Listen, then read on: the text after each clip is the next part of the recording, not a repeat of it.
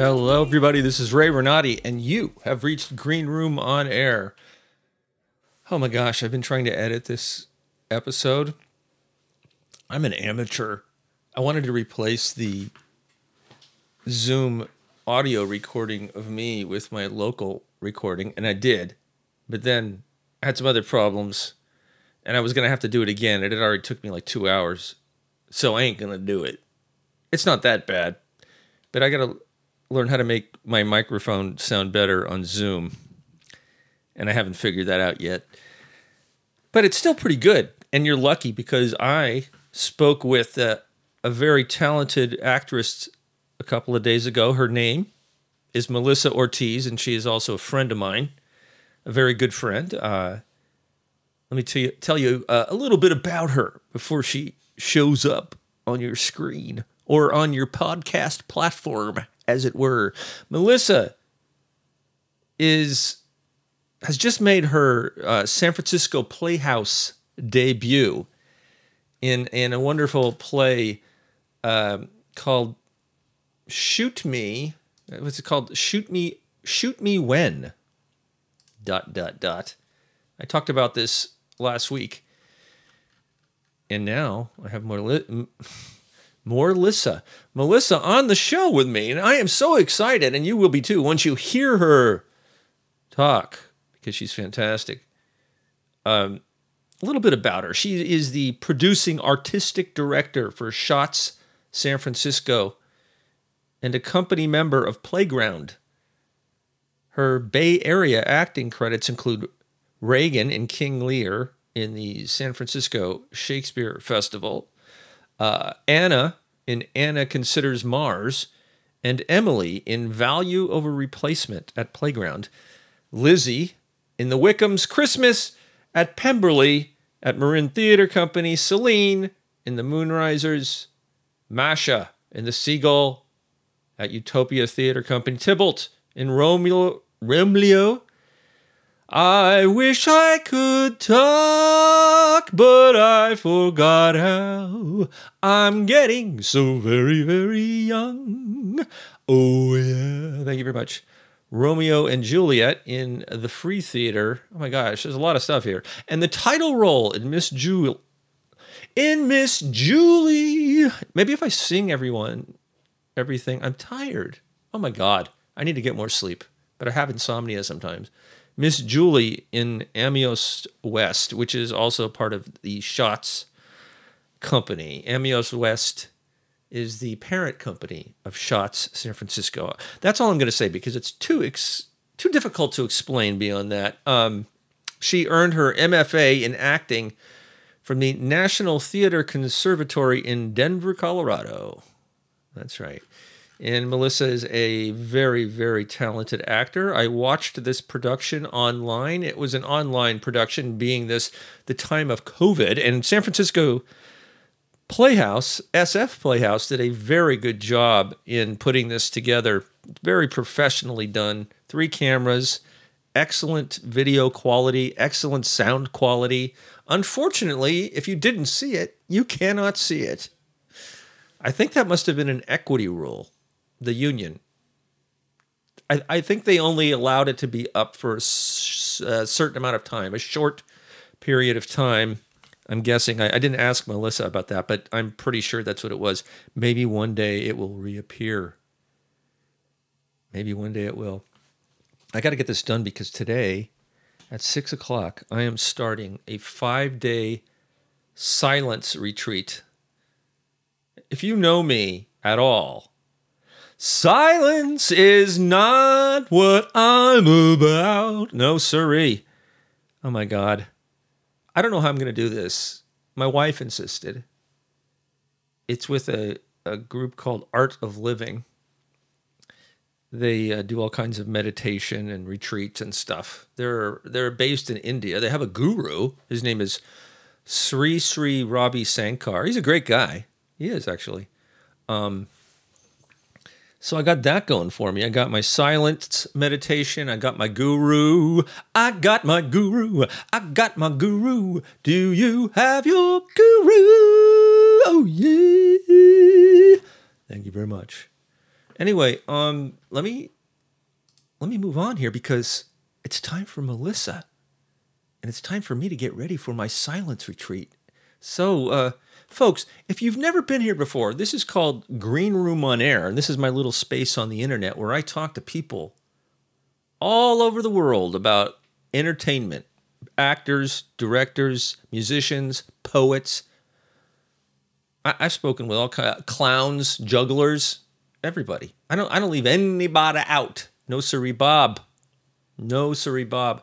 If you'd like to be a guest on this show and you're in the entertainment industry, slip me an email at greenroomonair@gmail.com and maybe we can work something out.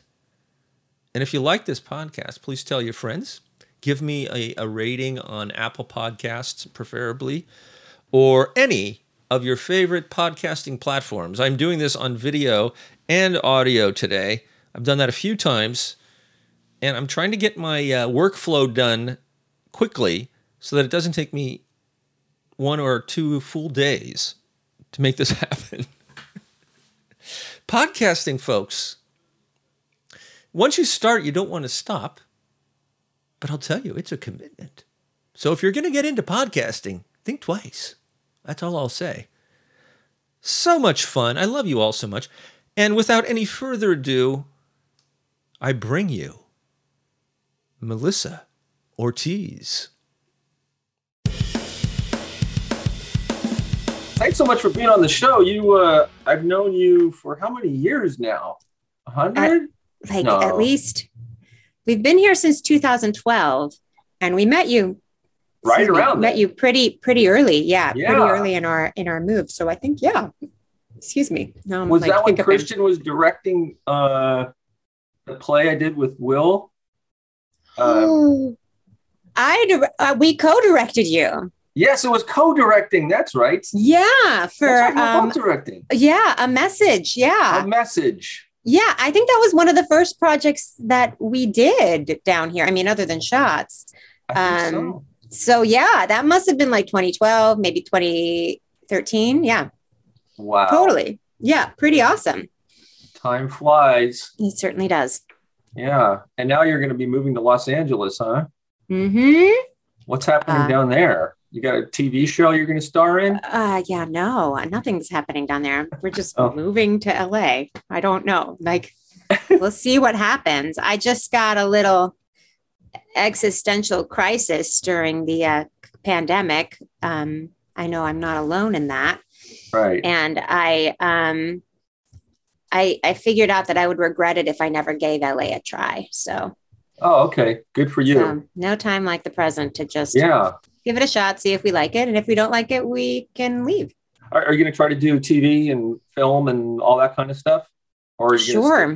That's where it's happening. Yeah, I'm going to try to do anything I can down there. I'm going to try to make a living wage off of things related to acting. That is That is the immediate low bar goal, right? Yeah.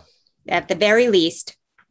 And we can produce our own stuff. We can produce shots and be in shots a little bit easier down there, or produce anything we want theater wise, So we're going to do more of that, more self-producing stuff. Why is it easier? Because we're equity, and equity isn't quite as flexible in the Bay Area as it is in Los Angeles. Oh, yes. They have those old rules they're stuck with down there. Where equity actors can do almost anything they want. They have like a 50-seat house plan that you can do. It's similar to the showcase code in New York. And I think in LA and in New York, you sort of need to showcase your talents. And the union understands that in order to get agents and casting directors to see your work. Whereas the Bay Area doesn't have that type of market. So it's, you don't have theatrical agents in the Bay Area, and so in New York, it was in order to get a theater agent, you had to, produce your own stuff or be in a showcase. That was the showcase code. So in LA, they've got other codes that are similar to just get you seen. Right. And I think the Bay Area is just a little smaller market, so I don't think they're dealing with the same. But I feel like that's kind of unfair because in every theater market, you need to be seen and you need to showcase your talents. So I wish we had theatrical agents here so we could go work in other parts of the country. Yeah, that'd be super fun. Yeah, but we don't have them. So no, it's just a different. Go anywhere unless you know somebody. It's a different market. The great thing about the Bay Area theater scene is that it's a smaller community, so you can get, really big parts if you stick around for long enough, and you can start. The pool is small, so it's like all of a sudden everyone, in the Bay Area theater scene, which is great. But the downside is that there just aren't that many parts, and you can't live off of it at all. So no, in LA you can make a living with acting related stuff. Yeah, there's probably just a handful of people that do. Yeah, I hope so. I'm going to turn off. There's music happening in the other room. Can you hear it? I heard something, but it just sounded like static or it didn't sound like music. You know what I'm going to do? Unless that's a new type of music. Pausing the music. I'm like, why don't you just stop? Well, it wasn't very noticeable, and maybe it's a good song. Look at it's great. Turn it up. It was Neil Young. Wow, turn it all the way up. Great. He lives in Redwood City. Does he? In the mountains, in the middle, and the edge of Redwood City, where it's in the mountains where like bears and stuff are. Wow, that sounds amazing. Yeah, at the end of Black Mountain Road, I believe, where they had beautiful. all the fires. Oh God! Although I think he was spared. Oh well, good. I think we would have heard about it if he wasn't spared.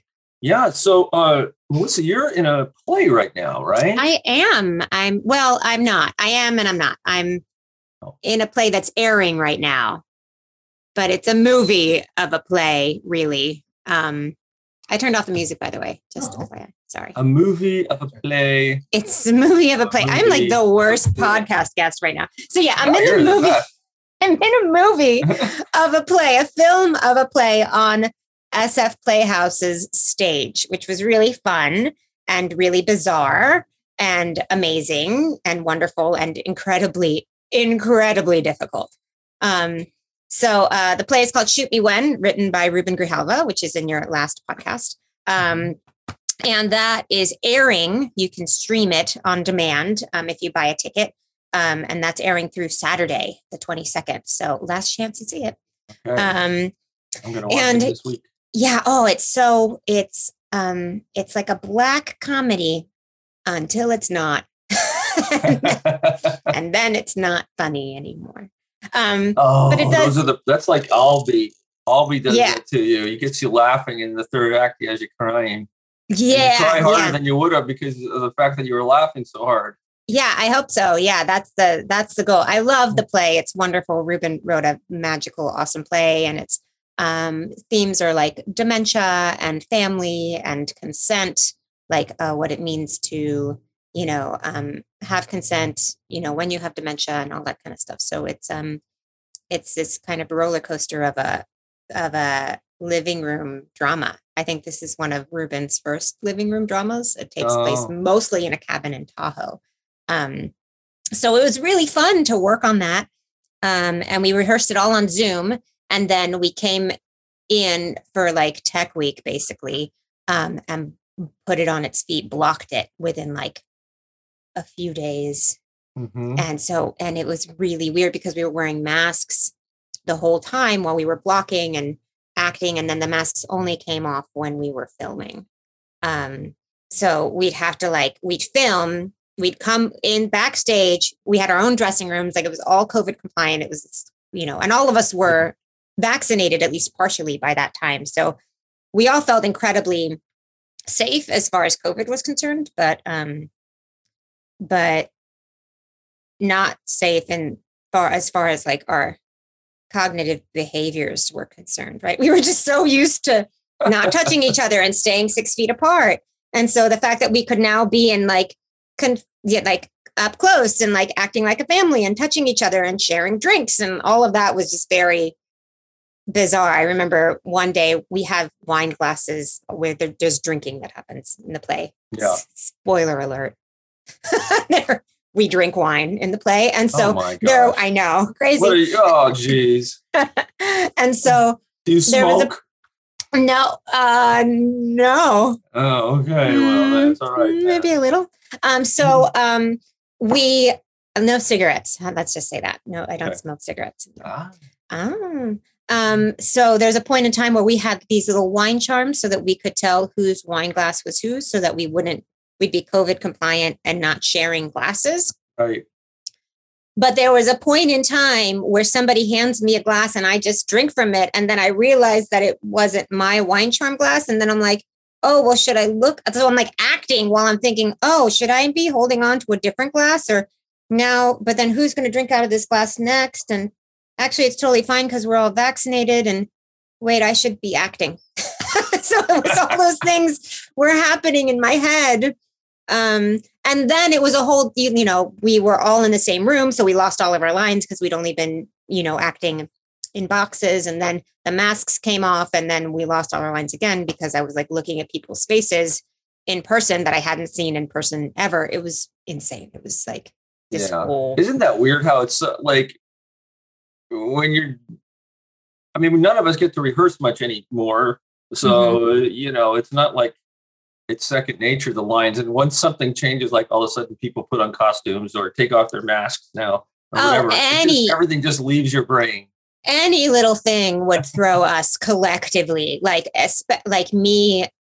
And it's weird because I'm not used to being like that. Like I'm used to when you rehearse a play and you build it in a certain way, you expect certain moments to make you lose your lines, like when you get costume or when you get into tech or whatever it is. But in this particular situation, for me, the lines were very fragile. Like it was like I was holding onto them with a little thread, and any little variation, like all of a sudden I had 4 mugs in my hand and I had to open a door and then I had to look at people, and pass out coffee mugs while I was talking.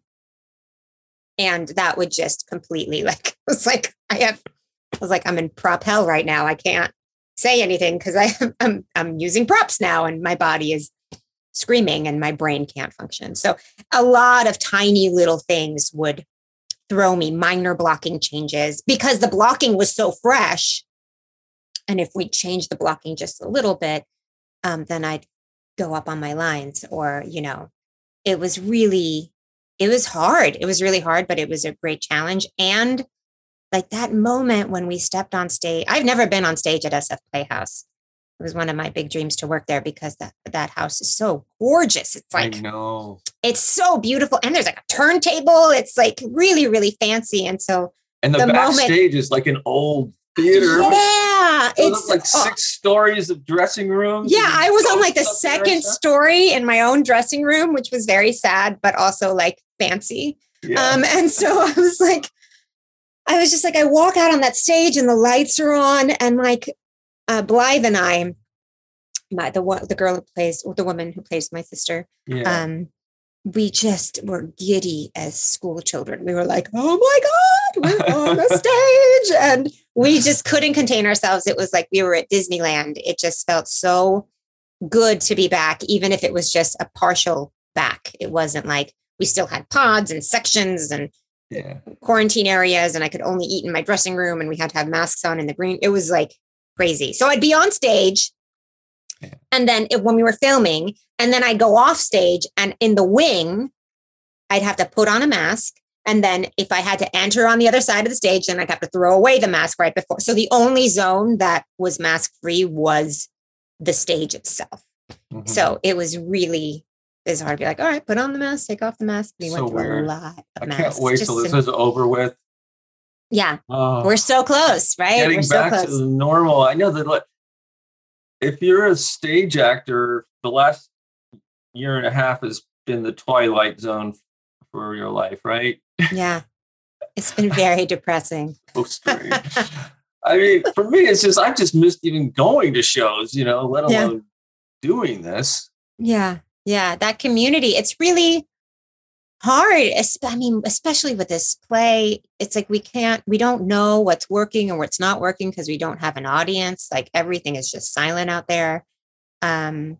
So, we'll hear some feedback afterwards or we'll get some notes after a take, and then will like incorporate those notes, but it'll never be like, you know, you can feel when the audience is with you and when it's not with you, and their response and their participation in a show is so important to the theater experience. So missing out on that is pretty anticlimactic, you know? Yeah. So you're in the theater there and you're not getting anything back. Yeah. Like when you're doing your full performance on tape, I guess, right? It's almost like doing a film or something, but it's not a film. So you're still having to do theatrical sort of it was stage weird acting with nobody watching. It's strange, right? And I was like, I was like, wait, do I need to pay attention to like continuity? Like when I put my wine glass down? Like, do we need to be conscious of that? And Susie, our director, was just like, oh no,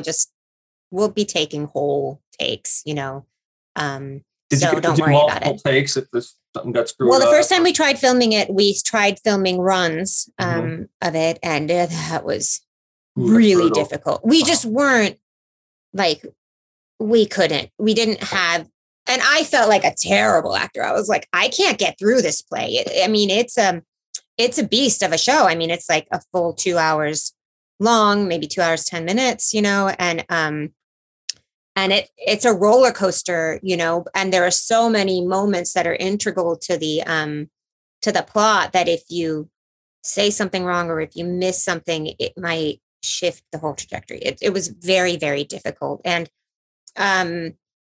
Laurie Holt had like such a hard, not a hard time with it, but she had a hard task, because she's playing a woman with dementia. So she has loops of dialogue that she would go in. And so she would like, there wasn't a lot of logic to her lines. And I would just watch her and be like, girl, I don't know how you're doing that, but just keep going. You know, it was so hard because she would like recycle some bits and pieces and start saying the same thing over and over again, but slightly different in a different place. And she had a lot of dialogue that was where she was listening to us, but she wasn't fully listening to us. So her knowledge of like when she comprehended what was going on versus when she didn't, she had to parse that out. Like it was really incredibly difficult. And so I commend her. I'm in awe of her ability, and she's a phenomenal actress. She's wonderful. I've never worked with her before. She was a dream. She was amazing. So I was like, I bow down to you, Laurie Holt. Thank you. I've never worked with her. I've just seen her many times, as I have Dan. Mm-hmm. Dan Hyatt was amazing too. Yeah. Such a professional. It was really great. Blythe. He's wonderful. Yeah. When I went to school in London like 10 years ago, one of our teachers was really good friends with him. I've never spoken to him about this, but he was in London for a while, and he had a theater company there with her. Wow. Yeah. He must have been when he was in his early 20s or something. Yeah. He was amazing, and Blythe was such a doll and a wonderful person to work with. It was a wonderful cast, and I learned so much from all of them. Blythe was she was in the Bay Area like right before I got here, so I think we didn't really overlap, and she was kind of like all over the place. I think she worked for like with Cal Shakes. Like there are pictures of her on her website with like Jim Carpenter, and like, you know, maybe she was even a Berkeley rep or ACT. I think she worked at ACT. Like, so she was doing the rounds, and then she went away to do more schooling, I think. Oh, yes. Okay. I know who she is. I'm looking at her picture. Yeah. I have seen her. I think I saw her in ACT in Blackbird. Maybe. No, was that her? No, that was somebody else. I have no idea. Yeah, I'll have to check. Anyway, yeah. So she's like, she's been around, and then she was away, and now she's kind of back, but maybe she's not. She might be doing some other things right now. But yeah, it was awesome to work with her, and she was so sweet. It's funny how quickly we're like, we're family.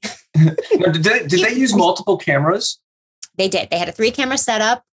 Camera 2 is right in the middle, and they were built on platforms on top of the seats.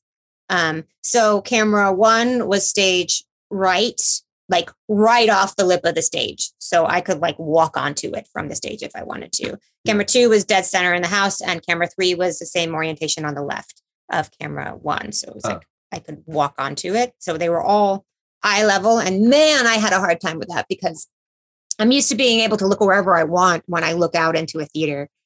And I can't do that when there are cameras on. So like I'd catch myself like just Looking being right drawn behind. to the right, to the red light of the camera. And I'd be like, fuck, damn it. I can't look at the camera. I can't, don't look. But it's okay. Yeah. I'm an amateur. Yeah. Yeah. There's people at home and saying, wow, she's talking right to me. I know. It's like I'm invading so your personal, special. invading your personal space.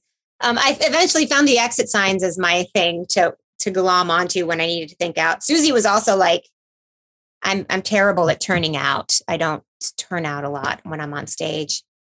I kind of like ground myself in who I'm talking to and like what's going on. So Yeah. I don't really care about the audience in that respect. I'm like, oh, they'll see enough of me. But Susie was like, Melissa, you're doing such great work and none of us can see it. I was like, damn it. Okay, fine. We'll Fine, just do Susie. a few musicals. And I then know, you won't right? stop turning And out. then I'll never stop turning out. So I did. She's like, I know it's going to throw you, but just turn out, think out whenever you can. And I was like, okay, fine. It totally threw me, but I did it anyway. And then that's when I started to accidentally look at the cameras because I hadn't like scoped the audience. You know what I mean? I hadn't like figured out, well, if I'm going to look out, where can I look? How can my eyes travel? You know? Yeah, you And have to that find fourth what one. you're going to look out there so you don't look. Yes. at the camera, So you like- don't, yeah, like things to look. It's like, if you think don't look at the camera, all you're going to look at is the camera. Yeah, yeah. You have to like go out on the stage before and decide, okay, when I look that way, my eye's going to catch that. It's going to catch that, you know? Exactly. Yeah. So there are a few takes or a few moments when I catch myself. I'm like, oh, there it was. It's like a little split second. And every time, that's another thing. Every time I would do it in my head, I'd be like, no, don't do that. The other thing was don't touch the mic. I had a mic right here. And at first it was like over here, but then they changed it to over here. Yeah. I'm sorry. I'm saying here. It was on the top of my forehead. Yeah, top of your head. Yeah. For Top of those my head. listening at Yeah. home on your And- podcast player. And at first it was like over my ear, like on my cheekbone or like towards my jawline. But then they changed it to the top of my head. You And start I scratching didn't it. What's wrong with my head? I didn't realize how much like I touch my forehead when I'm stressed out, you know? Mhm, mhm. But there was one time I was like, I'm pretty sure I ruined a take and I could see the sound guy in the back, like jump and like take his headphones off. Cause I just like shocked his ears. But yeah, I realized I was like, oh, I can't touch my forehead. Man, Yeah, this isn't yeah. as free as theater normally is for me because I have so many constraints. And then it'd throw me and then I'd have to find my lines and come back to the present. It was What was an crazy. experience. It was so insane. It was so much fun though. And I was so lucky and happy to be a part of it every single day I was going to the theater. It was incredible. I had costumes, we had lights, we had makeup and sound, and it was fun. How did you get into this show? So Did you audition? Did they call you? So Ruben Grijalva Mm-hmm. Did a workshop or like a reading of a play. So SF Playhouse commissioned this play from Ruben. I'm pretty Yeah. sure. Mm-hmm. Susie had worked with Ruben a couple of times, like once with the 24-hour play festival, I think. And then another, maybe that's right, could be wrong. And then another time was when Ruben wrote Anna Considers Mars. And Susie directed that, and I was Anna in that.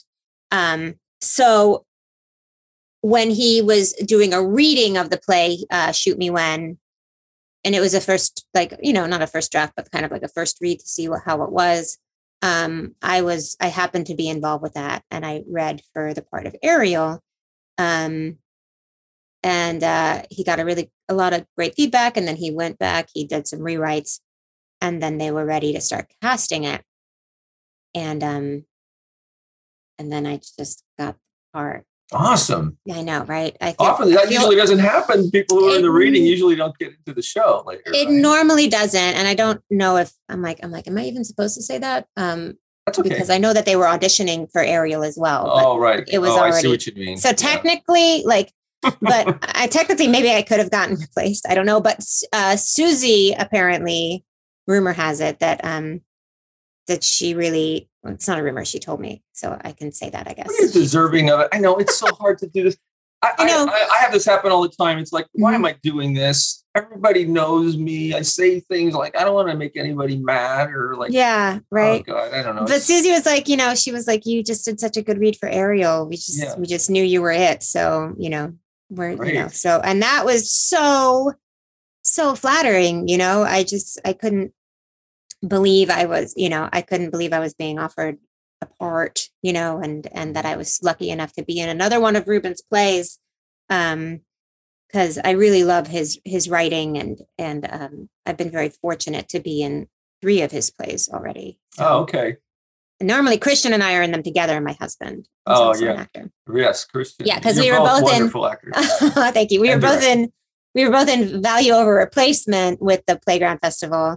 That was starring Jomar Tagatak as the main character. Oh, okay. And then that was a baseball play. It was really awesome, really great play. And then Anna, Christian was also in Anna Considers Mars with me. And then in this play, that was great. I loved that play. Thank you. That was the one I saw at Stanford, right? Yeah. Mm-hmm. Yeah. That was awesome. Yeah. That was fun. So strange and fantastic. Awesome, right? So fun. I loved that play.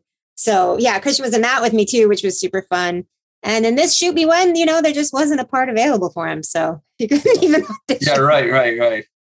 Otherwise, I'm sure we would have weaseled him in there somehow, Yeah, you could have just had him walk across the stage or something. Yeah, Christian and I just come as a package deal. It's like you just have to cast both of us. No, you're leaving us. I don't want you to leave. I know. I don't want to leave either. I mean, I love the Bay so much. This is the first place that I've lived that I felt like it's home, Yeah. Mm-hmm.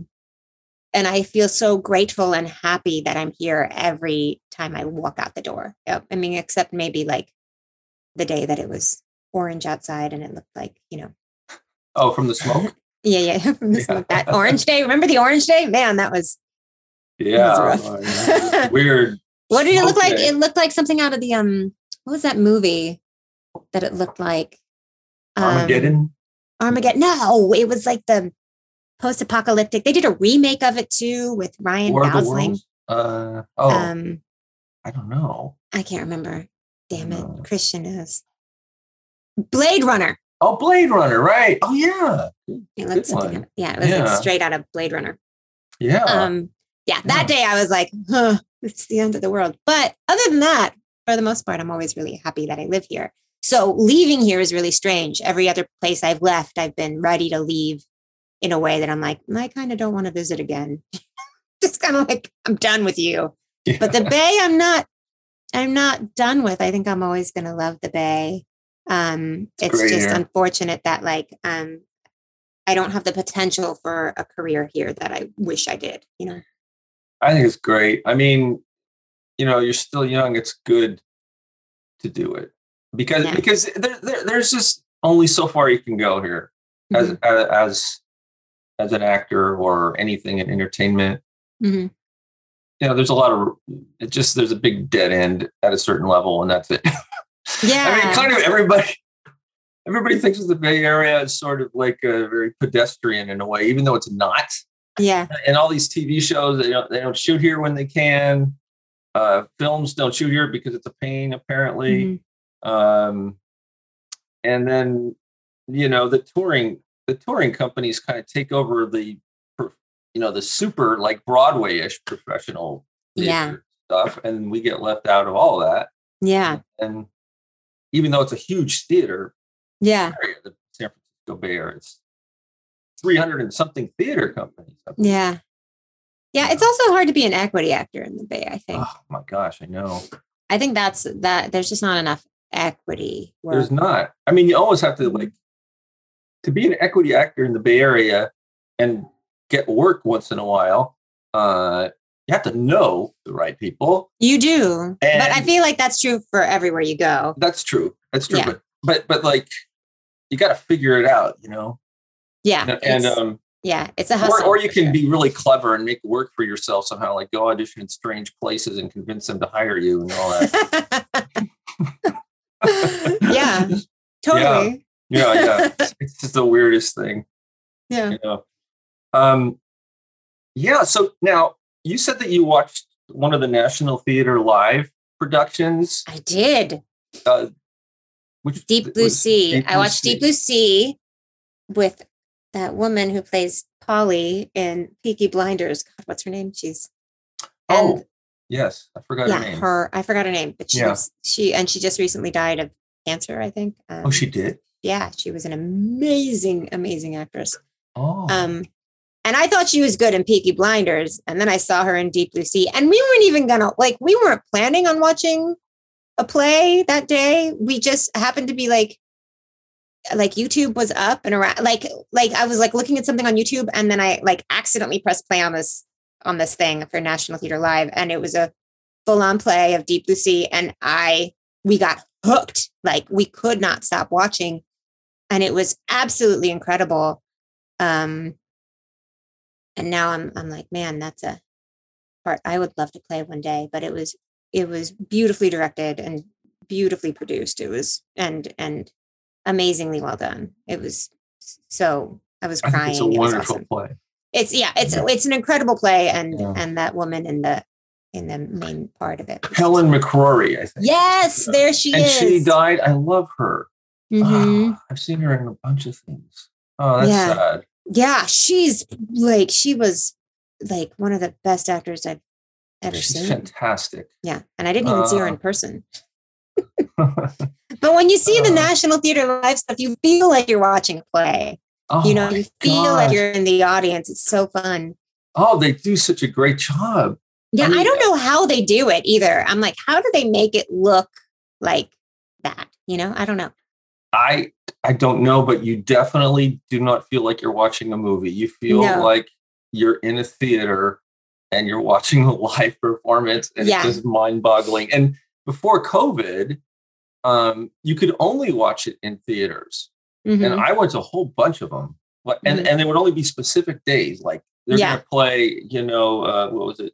I mean, there's so many. Which one did I see? I think it was Caesar. Something. Yeah. No, that's I can't remember right now, but there were so many of them I saw, and like in Palo Alto at this theater on this day, and it's not coming back for another 6 months. Yeah, it's crazy. Yeah, and multiple cameras and close-ups and wide shots, but it didn't feel like a movie. No, it didn't. It felt like that they really captured the essence of like how the eye wanders when you're watching a play, because we get to, as an audience, we get to choose who we're watching and who gets our attention, while action is going on stage. And for some reason, I feel like the way they shot it, it was like, it always went exactly to where my eye wanted to go, and to watch those like little secondary activities or the little thing, like the reactions or just, and they knew when to go to a wide shot. So you could choose where you were looking and actually experience it like a play, but they would zoom in on more intimate moments. So that way you could kind of, get a little bit more intimate. It's incredible. I have no idea how they do it, but it really does feel like it. And it seems like they do it like in one night. It seems like there's just a performance. And they shoot the performance, and then I'm sure they must combine 2 or 3 performances, though, and put the best of everything. I have no idea. Maybe not. Maybe they just have like a bunch of cameras constantly rolling and constantly following, and then they edit it all together. I think that's what they do. That must be what they do, because there's no way they could choose everything beforehand. Like there are moments when you want to, like if somebody's like giving somebody the riot act, right? Like you want to see how that person's reacting. Well, somehow they know right away to do a closer shot of the person who's getting, read the riot act and how they're reacting, but not for just the right amount of time. Just the right amount of time. Yeah. So they must have just a bunch of cameras rolling, and then they have, they spend hundreds and thousands of hours editing. And the editing is incredible. Yeah. Well, I know that's a big thing to try to compare yourself to, and I'm not trying to tell you to do that with SF Playhouse, but I just was wondering if you saw this, because I love them. Yeah, Yeah, no, I mean, SF Playhouse was edited within a week, so it's a little rawer than that. Yeah, it's pretty raw. But they had decided like what where they were sort of doing live cuts. They did record all of it on all 3 cameras, but there were a few. They were kind of figuring out their live cuts while they were doing it, and we were blocked according to that. And so we kind of knew when certain cameras. When we were in frame at certain cameras, so they kind of let us know that it was wild. And how was it for your director? Susie? Yeah, directing this thing, having to deal with the cameras and everything. And I think Susie's a wonderful director. I love everything she's done. It's just the attention to detail and the little stuff that sometimes actors forget about. I can see she gets people to do them, and my favorite thing about Susie is that she really knows how to talk to actors. So there's never a direction that I get from her that I'm like, I don't know what you want me to do. Like I always know, what she wants me to do, or why she wants me to do something, or she doesn't give me any vague direction. So there's never a gray area where I'm like, wait, what? And because she's an actor herself, and so she knows what the craft is, and so it's really easy, to feel like I'm fulfilling the director's wishes, because the director knows how to ask for what they want. Right. She knows how to ask for what she needs and what she wants, and that makes everything just so much easier. It takes all that like guesswork out of it and reverse math. It's like, okay, well, if this director is asking me for this result, then I have to do X, Y, and Z in order to, motivate that and maybe achieve the result that they're looking for, So, so none of that happened with Susie, which was great. And then I think she did have her work cut out for her because it was her first time directing one of these. So, so I think it was a challenge, but she had a lot of people helping and around her and supporting her. Which was great. And I mean, she protected us from that side of it, from that technical side of it, because she didn't want to have us be thinking about camera angles or that kind of stuff too that's much. Good. Yeah. So she sort of sheltered us from that and just let us do our thing as much as possible, unless it was like, okay, now we have an issue where you're blocking the camera. So you need to hit this mark here, and then we're seeing this actor through this window from this camera. So I see. That's the logic you need to be aware of, Yeah. So yeah. So when you were taping this, did you have any people in the audience watching? No, just the staff. Okay. The staff and the people who were working on it, like sound and that kind of stuff. Okay. Yeah. So nobody there just to be entertained. Yeah. Yeah, totally. No, I mean, Bill English was in the audience, and he gave us some support every once in a while. I'd hear a little chuckle or something, and I'd be like, "Oh, somebody cares. Yeah. Somebody's hearing us." This is like the second innovative thing you've done during our time of COVID, right? I mean, you were in the play at Cal Shakes with SF Shakes. SF Shakes. Yeah, yeah. King Lear. Yeah, that was insane, and it feels like a decade ago. It feels like so long ago. I know. The beginning of the apocalypse. And yeah, that was very different. And hopefully we never have to do that type of work again. That was amazing. Yeah, it was fun. So you did King Lear at SF Shakes, San Francisco Shakespeare Festival, and they sent you each green screens and cameras, right? They sent us a whole kit, like 2 soft boxes, 2 umbrella, so that's 4 lights, a full green screen with a stand, a mic, a webcam, so that we all had the same equipment and the same quality of equipment, and then the rest of it was just like kind of figuring out this unified virtual space is what they call it, kind of all on our own. Unified like through trial and error space. Yeah, because he just layered you, like he layered us all on top of each other. OBS, this program, I guess OBS, I'm guessing. Yeah, OBS. And then filtered it into YouTube. Yeah. So it looked like you were in the same room and even having knife fights and sword fights and stuff, even though you were in your own apartments. Yeah, we and looked there was really like depth of ridiculous. field, like someone would be standing behind someone. Yeah, and he would like was just change Yeah, he would change the layering. Yeah. It was and it incredible. was seamless, and he was doing it on the fly, and I never saw a mistake. Yeah. The only problem is like some people didn't have the bandwidth as others, and their like noses would get chopped off. And stuff. Oh no, that would always happen no matter what. I think it wasn't bandwidth; it was just like the strength of the strength of the technology. Like we just couldn't help it. I noticed they've been doing. We all look like Voldemort in profile. Yeah, right.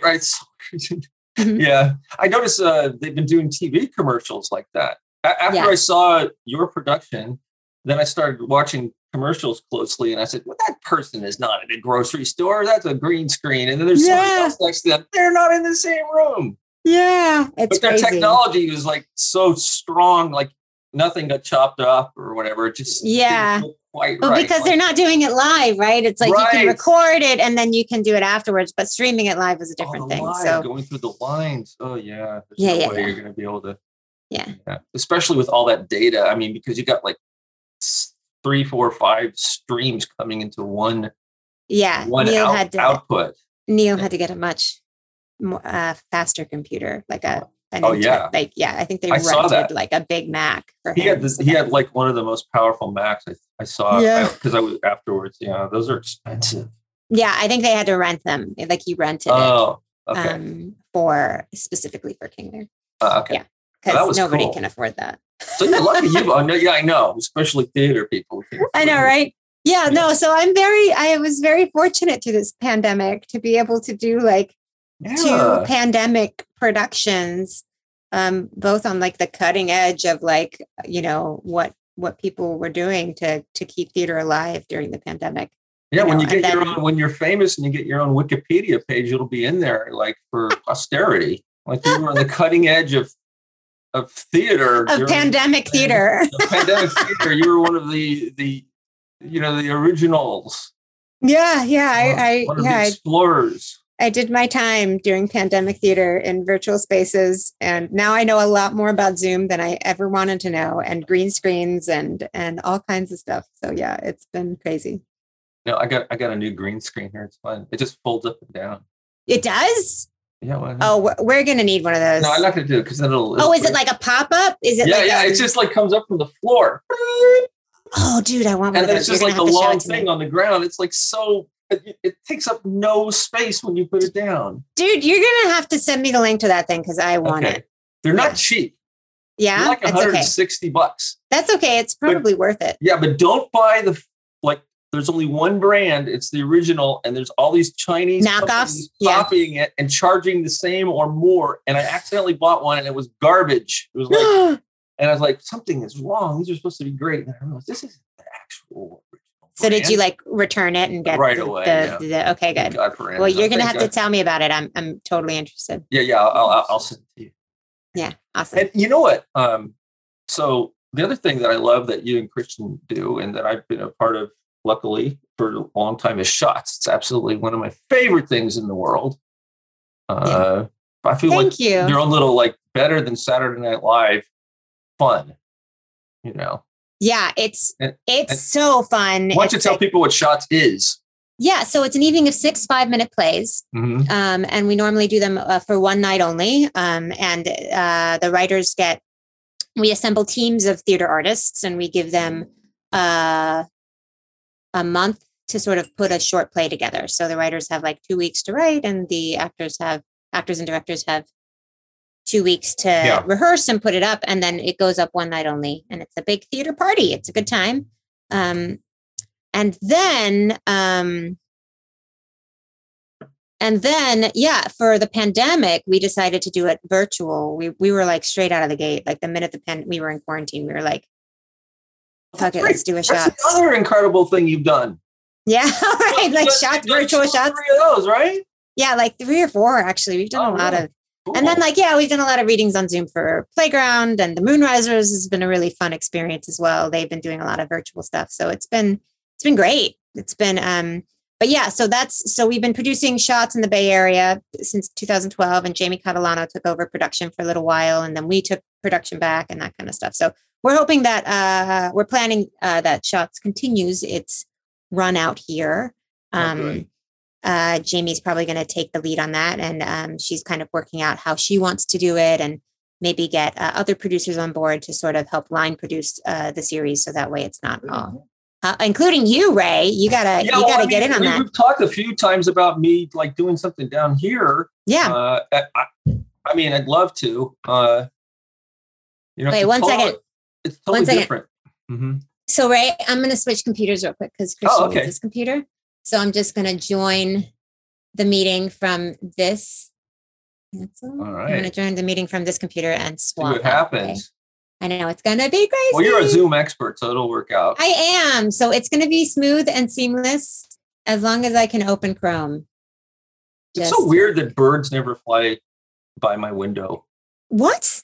Oh, yeah, I know. It's like where are all the birds in San Francisco? It's just the Transamerica building just sitting there. It's like, and there's the clouds aren't even moving past it. No clouds. It's weird. It's very strange. There's no UFOs, no airplanes. Yeah, I don't get it. Okay, one sec. Here we go. What's that background you got going there? You're sporting. This is an air mattress. Okay. It's a camping mattress that we have up here because cool. Yeah, it's pretty awesome. Okay, so here we go. I'm here. Hey, wow, magic. I know. Seamless. You are a Zoom expert. Yeah, I am.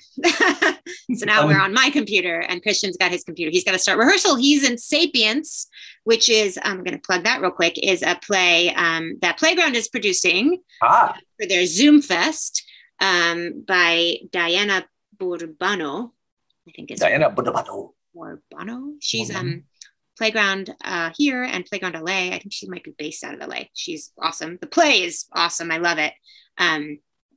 And sometimes I'll walk in on Christian rehearsing and I'll just like stand and watch because I think it's so good and I think he's so good and it's great. So yeah. I think it's going to be really fun. It's a fun show. So I'm excited to see it. And that happens soon, like in a few days. Playground on Zoom. So you just need to go to Playground's website. Yeah. And I'm sure it'll be there. Yeah. Right? Check out Sapience. Yeah. Sapience is part of their Zoom Fest. Yeah. So yeah, no, we sold our couch because we're moving, obviously. So we sold our couch and when we want to watch television in the living room, we have nowhere to sit. So we brought out the camping mattress so we can like lie down and have a comfortable place to sit on our floor in the living room. What are you watching these days? Oh my gosh, what aren't we watching? We've been watching Mayor of Easttown. I don't know that one. Oh, it's on HBO. Okay. Really good. It's got Kate Winslet in it, and she's playing this person from Boston. And her Boston accent is on point. It's incredible. Actually, how would I know? I've actually never. What's it called? The Mayor of Easttown? Mayor, M-A, Mayor. Oh, Mayor. Okay. Like a horse mare? Okay. Like I think it's short for Mary, Mayor. Oh, gotcha. Mayor is her name. Okay. Of Easttown. Yeah. I'm going to have to check that out. Pennsylvania. Sorry, it's Pennsylvania. I lied. It's not Boston. It's Pennsylvania accent. Oh, maybe that's why on Saturday Night Live they were doing some funny Pennsylvania accent stuff the other night. Yeah. Maybe that is. I haven't watched Saturday Night Live recently, but yeah. But yeah, so Mayor of Easttown, very, very good show. Okay, we have to watch that.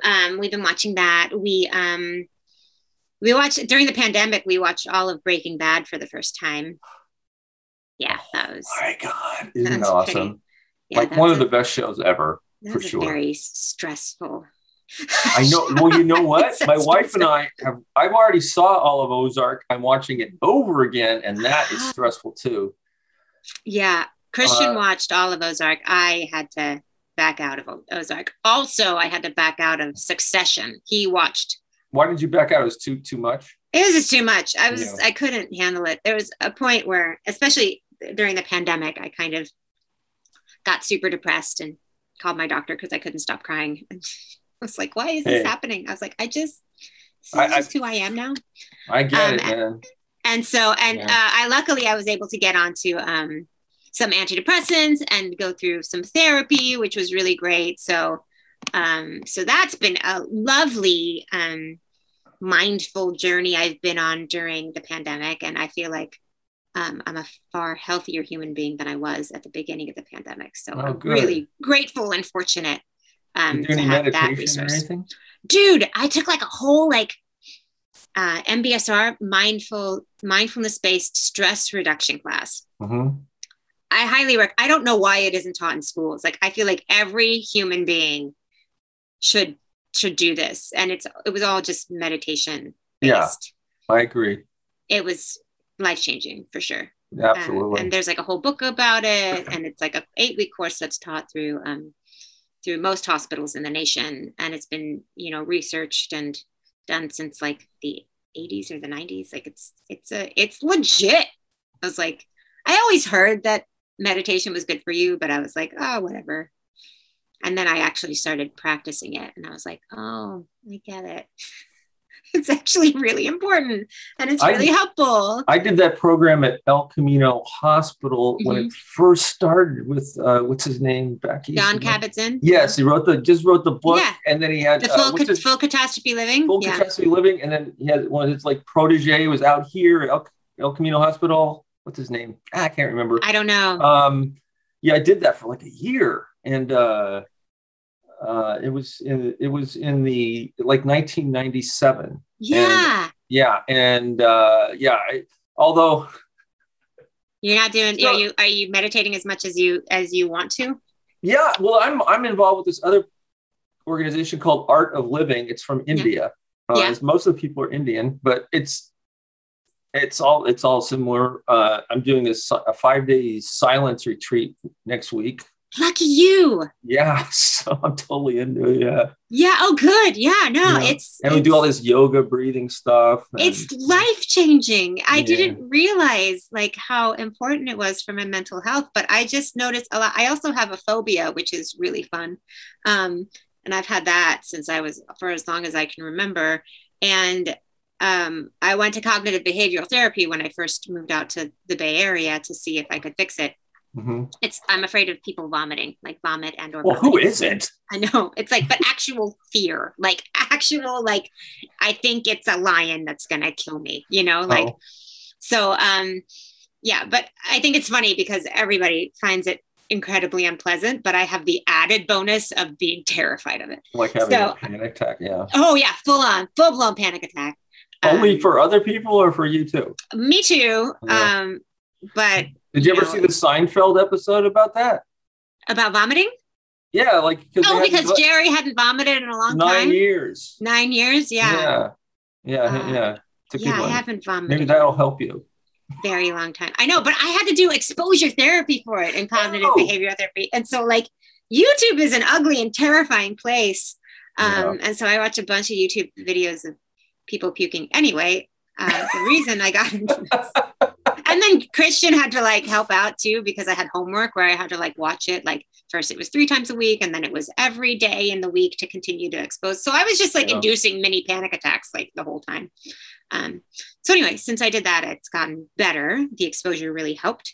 But the medication is also helping a lot. And the meditation helps so much. Like I used to be that like if someone would vomit on television, I would be scared. I would run out of the room. I would leave the room. It would induce like panic immediately.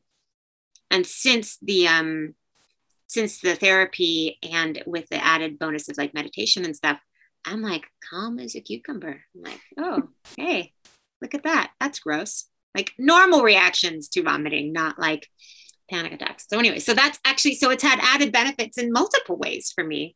I know, it's like until you meditate or do something similar or whatever, like your brain works so quickly, you have no idea of the terrible things you say to yourself. Yeah. Or you judge yourself, like totally. And you have to realize that like the human mind is so fucked up. Oh, now I have to put explicit, but like we have this idea that we're like, should be in control of it, but like your mind doesn't care if you're happy. No, it wants to make you survive.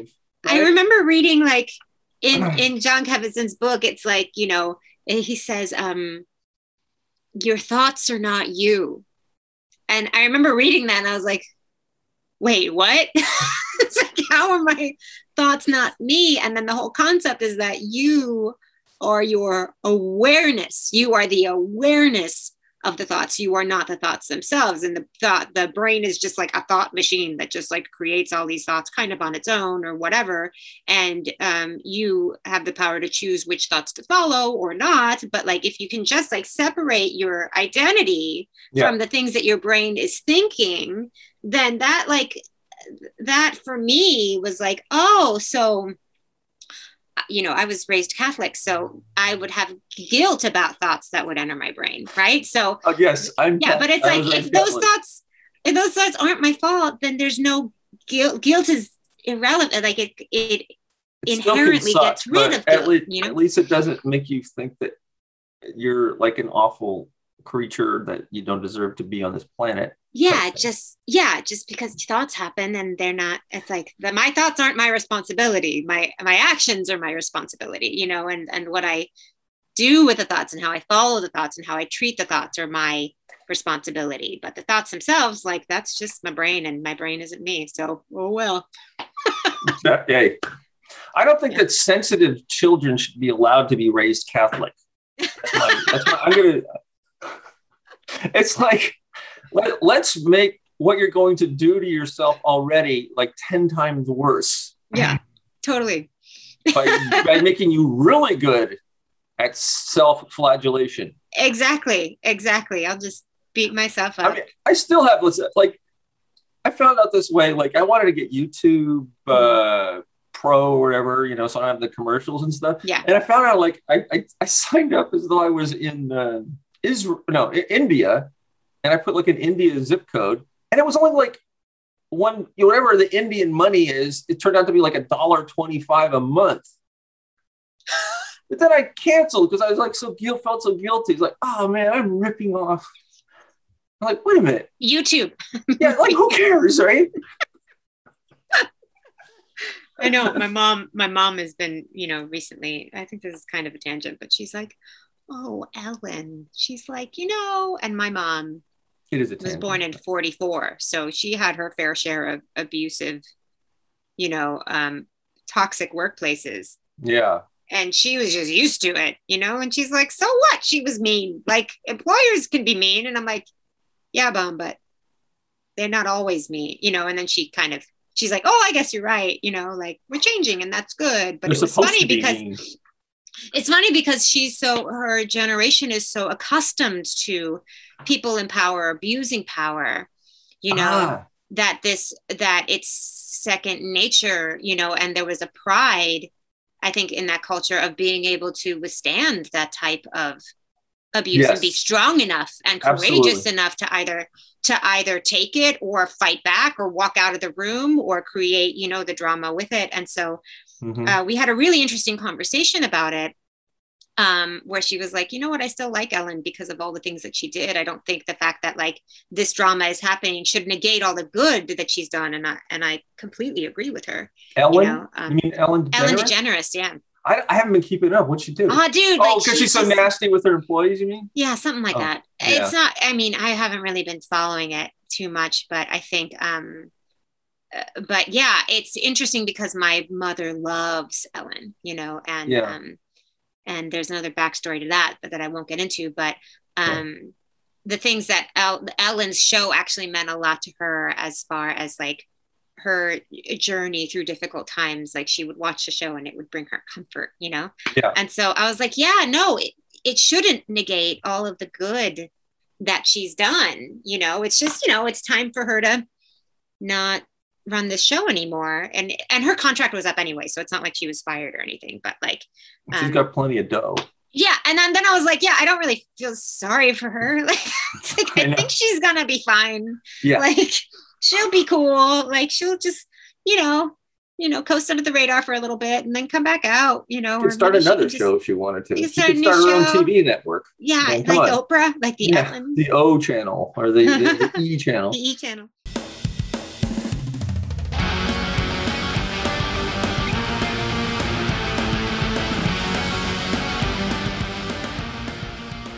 I just wish I wasn't old now while this is happening. I just wish Don't we all wish we weren't old? But then we'd be dead. That's the alternative. Yeah. What's the alternative? I was like, I just turned 40 in April. So I was like, 40. God, I was like, that's awesome. yeah, but I was like, the alternative is death. So I think I'm doing good. God, time flies, man. I know. I'm really glad I'm not moving to LA in my 20s. I think I would never survive. Most people end up coming back. Yeah. I'd be like, I can't. But now I feel like I'm kind of up for the challenge as I've done. I'm going to meditate a lot in LA. Yeah. I've had one friend, let's see, I've had one friend who moved to LA who's actually stayed and is doing great. And he's been on all kinds of TV shows for the last like 30 something years. And yeah, and everybody else I know, though, I think most of them ended up returning to the Bay Area. Yeah, and we might end up coming back, in which case I will be very happy. I'm not saying it's going to be you. I'm just, But it might be, and I'm totally open to that. All we're doing is moving to LA. We're not like... It's not that far. It's not that far. It's just a little hop, skip, and a jump. An hour plane ride. Yeah. It'll be I got my little Zoom message here that says I think they think that we have 3 people on here. Do they? Yeah, because I think when you switched computers... I came in with a different account. Yeah, put us into the, the paid thing. Really? Yeah, because it gave me a message. Because with 2 people, you're supposed to stay on. You can stay on as long as you want, right? Yeah. But it thinks we have 3, so it Rude. just gave me my little 10-minute warning. Oh, mine gave me a 2-minute warning. Just now? Yeah, it's like time left 2 minutes. Oh yeah, I'm telling you now because it gave me the 10-minute like 8 minutes ago. Oh yeah. Great. Well, anyway, Miss, maybe we should call it here. It's up to you, man.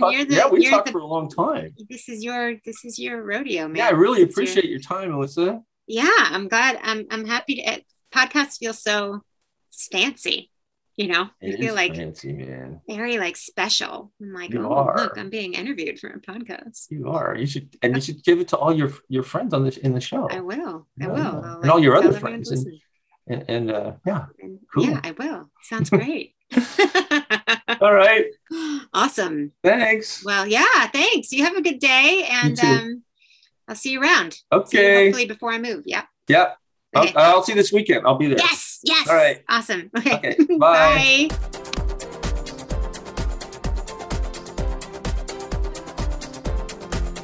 When you're weary